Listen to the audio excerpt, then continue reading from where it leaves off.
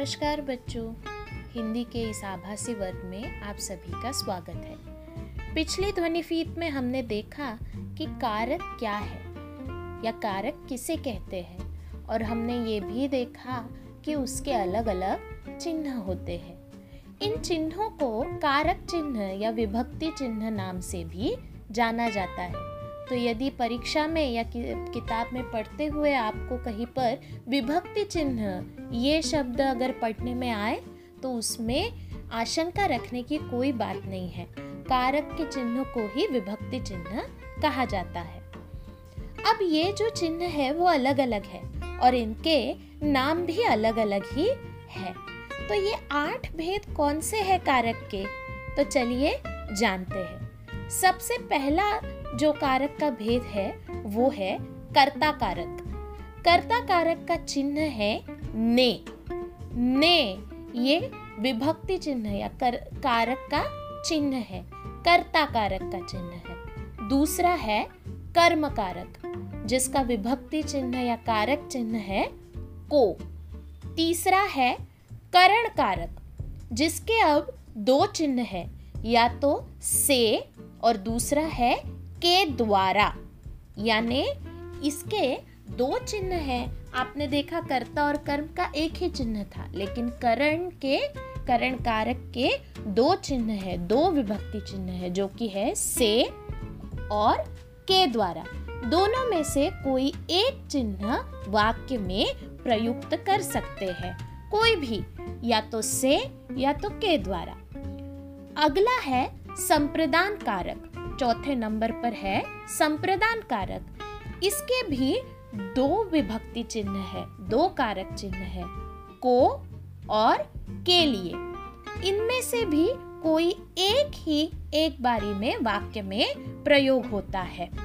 5वां है अपदान कारक। अपदान कारक का चिन्ह है से।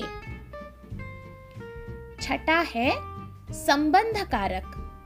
इनके चिन्ह है कुल मिलाकर 9, जो कि है का, की, के, रा, री, रे और ना, नी, ने। ये 9 चिन्ह, ये 9 विभक्ति चिन्ह संबंध कारक के लिए इस्तेमाल हो सकते हैं, लेकिन एक बारी में एक वाक्य में एक ही चिन्ह इस्तेमाल होगा। ये नहीं कि काकी के, रारी रे और नानी ने सारे एक साथ वहां पर प्रयुक्त हुए। 7वां कारक है अधिकरण कारक, जिसके 2 विभक्ति चिन्ह है, मैं और पर। ये मैं जो है वो खुद के लिए इस्तेमाल होने वाला मैं नहीं है। खुद के लिए जो मैं इस्तेमाल होता है उसमें म में 2 मात्राएं आती है, औ की मात्राएं आती है और उसमें एक अनुस्वार होता है, 2 मात्रा और 1 अनुस्वार। लेकिन अधिकरण कारक का जो चिन्ह है मैं, उसमें 1 मात्रा और अनुस्वार आता है और दूसरा है पर। 8वां और आखिरी कारक है संबोधन कारक। इसके चिन्ह है अरे, हे, ओ। ये संबंध कारक के चिन्ह है। अब ये जो अलग अलग चिन्ह है कारक के, याद कैसे रखें? तो इसे एक धुन में कहा जा सकता है। अगर इस धुन में आप इसको याद करें या पढ़ें तो आपको आसानी से इन्हें याद रखने में बिल्कुल आसानी होगी। आप आसानी से इसे याद रख सकते हैं। मैं अब यहाँ पर इन कारकों को कैसे एक धुन में बोलना है ताकि आप इसे याद रखें या आसानी से याद रख पाए, ये मैं बताती हूँ। तो ध्यान से सुनिएगा। कर्ता ने कर्म को करण से के द्वारा, संप्रदान को के लिए, आपदान से अलग होने का संकेत, संबंध काकी के, रारी रे, नानी ने, अधिकरण में पर, संबोधन अरे, हे, ओ। यानी जब मैंने ये पढ़ा तब मैंने कारक के नाम के सामने कारक, कर्ता कारक, कर्म कारक, हर बार इस कारक शब्द का प्रयोग नहीं किया, बट लिखते हुए आप इसे बिल्कुल प्रयोग में ला सकते हैं या लाना ही होगा जब आप इसको लिखेंगे। लेकिन याद रखने के लिए हम एक धुन में इसे बोलने के लिए इस तरह से बोल सकते हैं कि कर्ता ने कर्म को करण से के द्वारा संप्रदान को के लिए अपदान से अलग होने का भाव, संबंध काकी के रारी रे नानी ने अधिकरण में पर, संबोधन अरे हे ओ।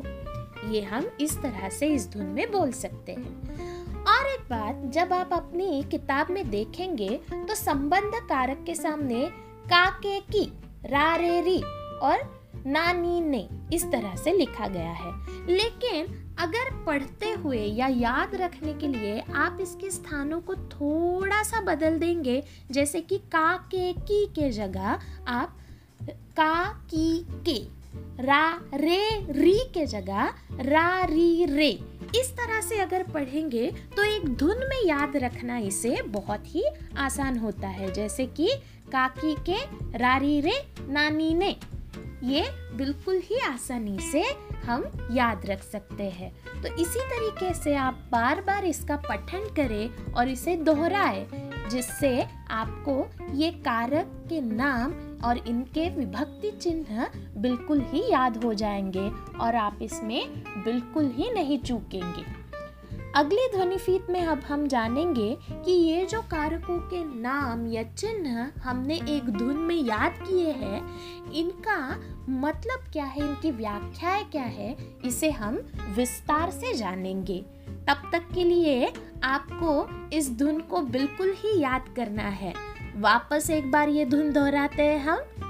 कर्ता ने कर्म को करण से के द्वारा संप्रदान को के लिए अपदान से अलग होने का भाव, संबंध काकी के रारी रे नानी ने अधिकरण में पर, संबोधन अरे हे ओ।